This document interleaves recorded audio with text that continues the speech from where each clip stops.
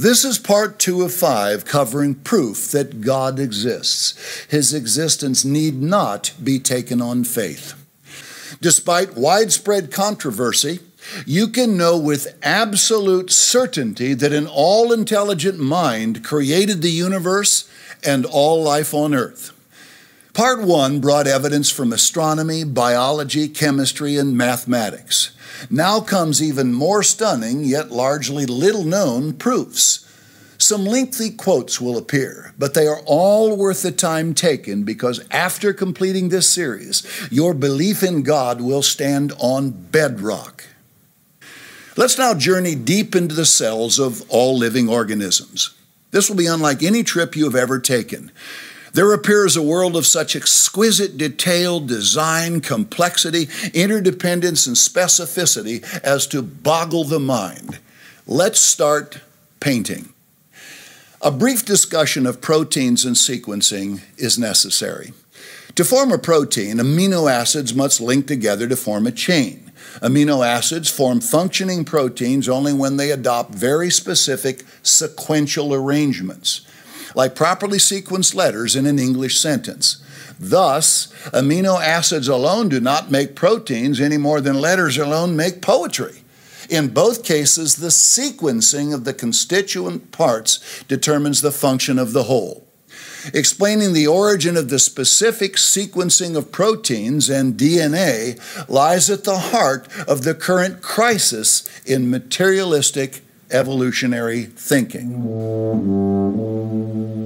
With evolution now established as the foundation of modern biology, supported by the entire global scientific community, with Christianity in a state of decline and intelligent design disproved in a court of law with no defense among scholars, it is amusing that you still pretend that evolution is somehow in crisis and not your own baseless assertions of myths and magic.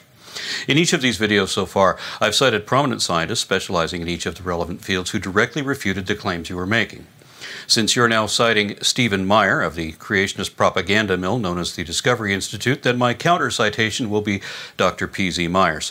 He's a professor of developmental biology who has repeatedly disproved the claims made by Stephen Meyer as well as those of other Discovery Institute fellows, not just in the peer-reviewed literature, but also as a matter of public spectacle. I happened to see this presentation live, so it stuck in my memory. PZ confirmed that the human genome has only 20,000 genes amongst 3 billion base pairs in total. We have much fewer genes than many simple life forms, including roundworms and rice. He said that only 1.5% of our genome is coding DNA, while another 3% is regulatory. If we include all other categories of functional DNA, including ribosomal, transfer, and microRNA genes, it still only amounts to 5% of the total genome. He then explained how another 10% is essentially random gibberish created by a buggy enzymatic process, another indication of unintelligent design. 21% of the genome is parasitic viral copies, and 13% is just copies of copies.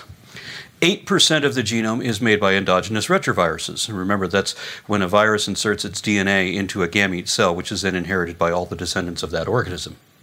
Remember also that Stephen Meyer of the Discovery Institute said that the human genome did not have any preponderance of junk. Instead, he said it was dominated by functional DNA.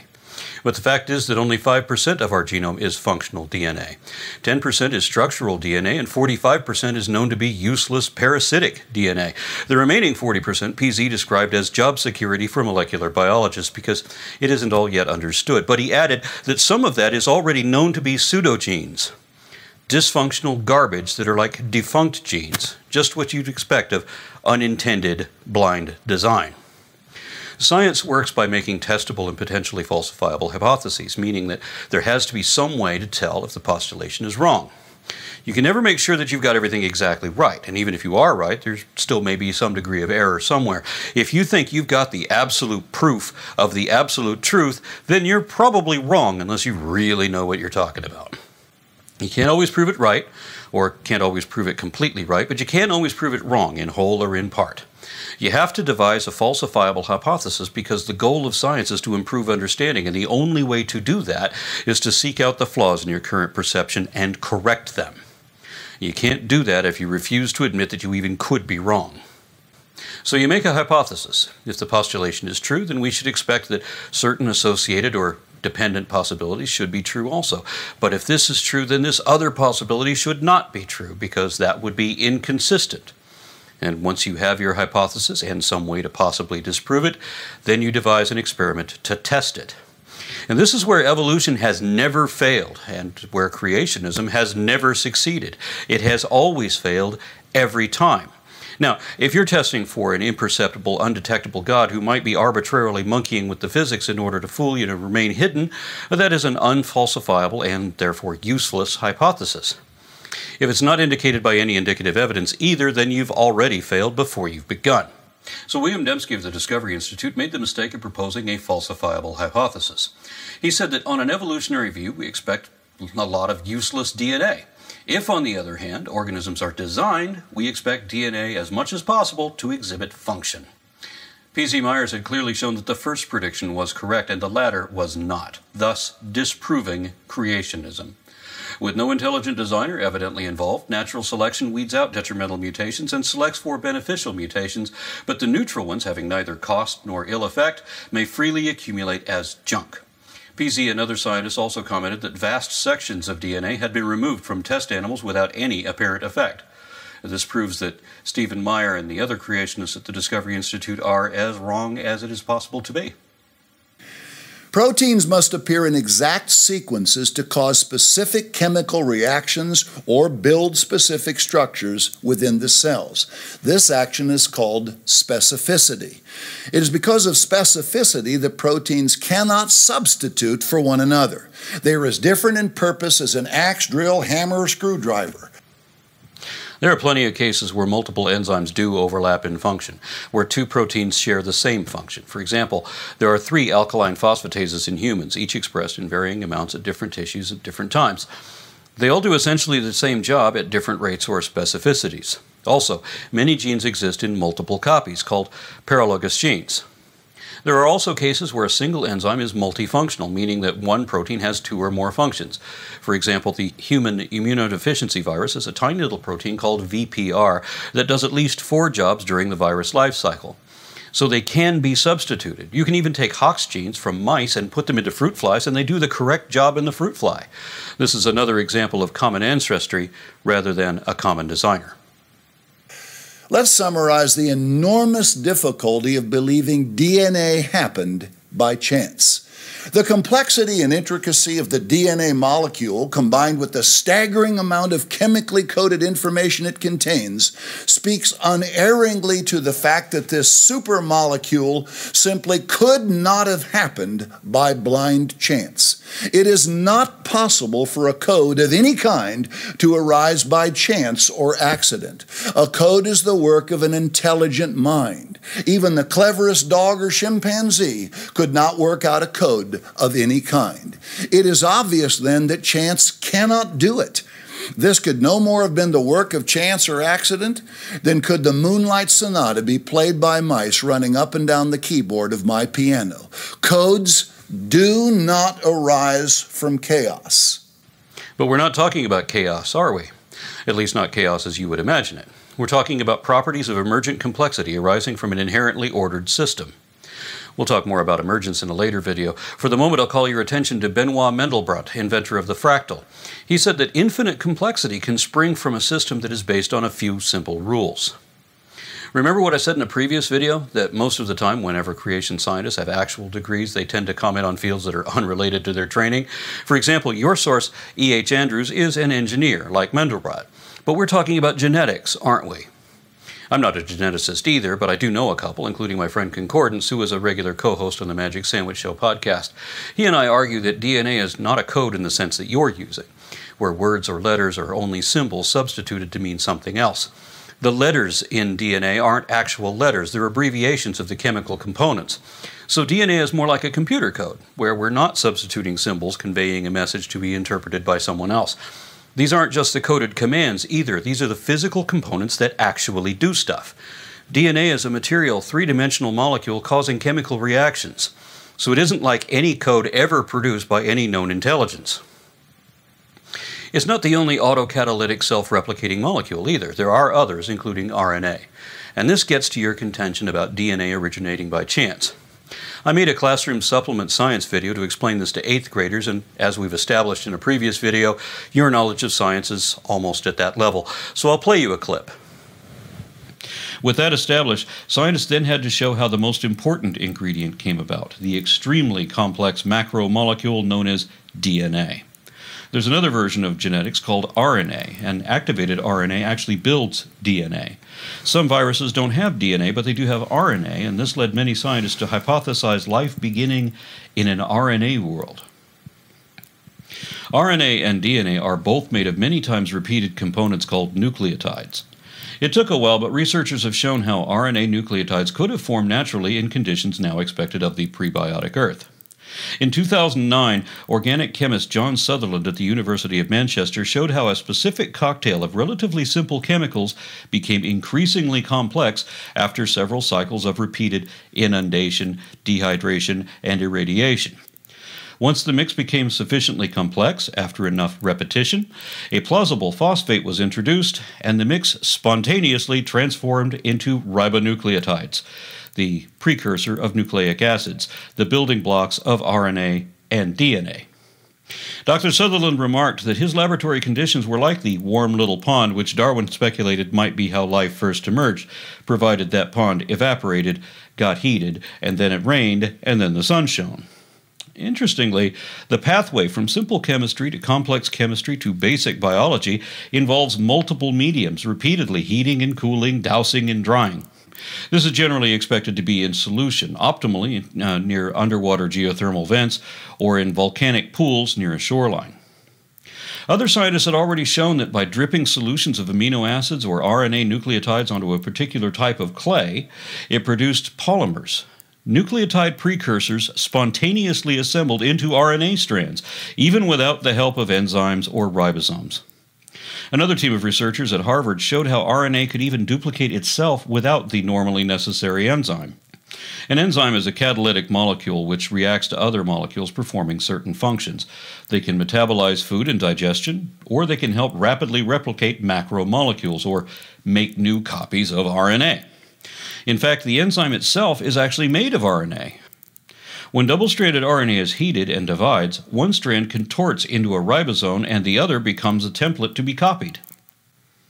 Within the field of abiogenesis research, also known as prebiotic chemistry, there are literally dozens of concordant hypotheses, almost all of which could be true at the same time. Scientists have even composed protocells with some degree of metabolic processes, something similar to the hypothesized hypercycle. So it seems like the whole hypothesis has already been substantiated. But not quite yet. What we have established so far is that, yes, all of this really can happen by accident, or as you would put it, by chance.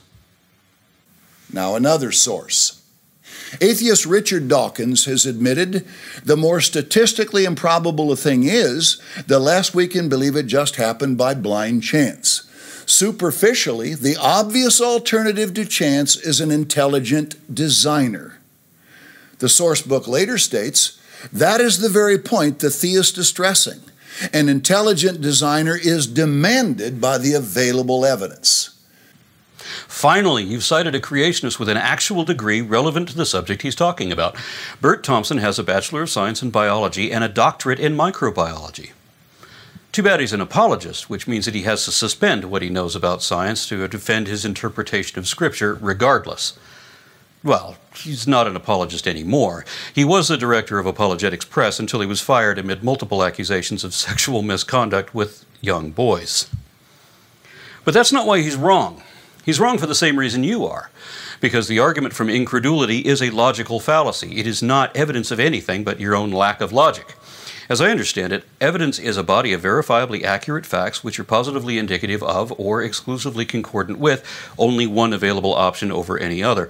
And there is not even one fact which meets any of those criteria in support of a God. Remember what Dawkins said, that an intelligent designer was only superficially the most obvious option. In fact, that option has not even been shown to be an option, as it was never indicated by any actual fact. The famous Dr. Carl Sagan wrote about DNA. The information content of a simple cell has been estimated as around 10 to the 12th power, or 1 trillion bits. He put this number into perspective. That if one were to count every letter of every word of every book in the world's largest library, over 10 million volumes, the final tally would be approximately 1 trillion letters. Thus, a single cell contains the equivalent information content of more than 10 million volumes. No disrespect to the venerable Carl Sagan, but this article was written for the Encyclopedia Britannica way back in 1974, a quarter century before the first genome had been completely mapped. Whatever his source then, it was even older than that and obviously outdated. It needs to be updated. And again, I'd rather not hear about genetics from an astronomer, even a great astronomer. So let's hear from someone who studies genetics. Hi, my name's Crystal. I graduated from Texas A&M University with a degree in agricultural leadership and development with emphasis in genetics and biochemistry. I also researched in several labs on campus in genetics. And today I'm going to talk about some very interesting facts about genetics that you probably don't know. Now, you probably think that the human genome size is rather large, which it is because we are a very complex mammal. In fact, it will fill up 90 volumes of an Encyclopedia Britannica. Now, why don't we compare that to something else? Let's say a lily seed. A lily seed actually is bigger than our genome. Its genome would fill up 1,800 volumes of the Encyclopedia Britannica. Now, we normally think that the human genome is this huge, vast information. But actually, if we convert it into binary code, the human genome is just slightly larger than that of the storage capacity of a CD-ROM. As a matter of fact, Windows XP is twice as large as our human genome. So the human genome actually requires 750 megabytes of storage, whereas Windows XP would require 1,500 megabytes of storage. So as you can see, Windows XP actually requires twice the storage as the human genome. In computer terms, the human genome is stored in 6-bit combinations of information. The PlayStation 3 is 128 bits. Nothing works unless everything works at the same time. DNA could not have gradually come into existence. Special creation is required for DNA to exist. By special creation, you're talking about a creative miracle. Remember that a miracle is the evocation of supernatural forces or entities to control or forecast natural events in ways which are inexplicable by science because they defy the laws of nature. This is the same definition as magic. So you are literally saying that it had to be poofed out of nothing by magic. Magical miracles or miraculous magic are never required for anything in reality. As we've already seen, DNA is created by RNA, and RNA really can spontaneously create itself given the right sequence of normal, natural, prior conditions. This is all new information. 10 years ago, we didn't know this, and special creation wasn't required then either, because there is never a point where scientists can just throw up their hands and say, I don't know how it works, so it must be magic. And if they had said that back then, they would have been wrong today. And if they say it today, they'll be wrong 10 years from now. So you can't do it. And the only way to know what you know is to test what you think you know and make sure it works. Do you know it, or do you only believe that you do? So all hypotheses have to be testable. That means they necessarily have to be natural because you can't test the supernatural. I mean, if it were real, you could. The things you see on Star Trek or Star Wars, Lord of the Rings, and so on, people would be able to do that in real life too. And then you would be able to test the supernatural with reliable results. But since we can only do that in fictional fantasies, then here in the real world we have to limit hypotheses to things that are indicated by actual factual evidence that we can test. In which case, evolution has survived every test applied by the greatest minds of our time, while creationism can't survive any scrutiny at all.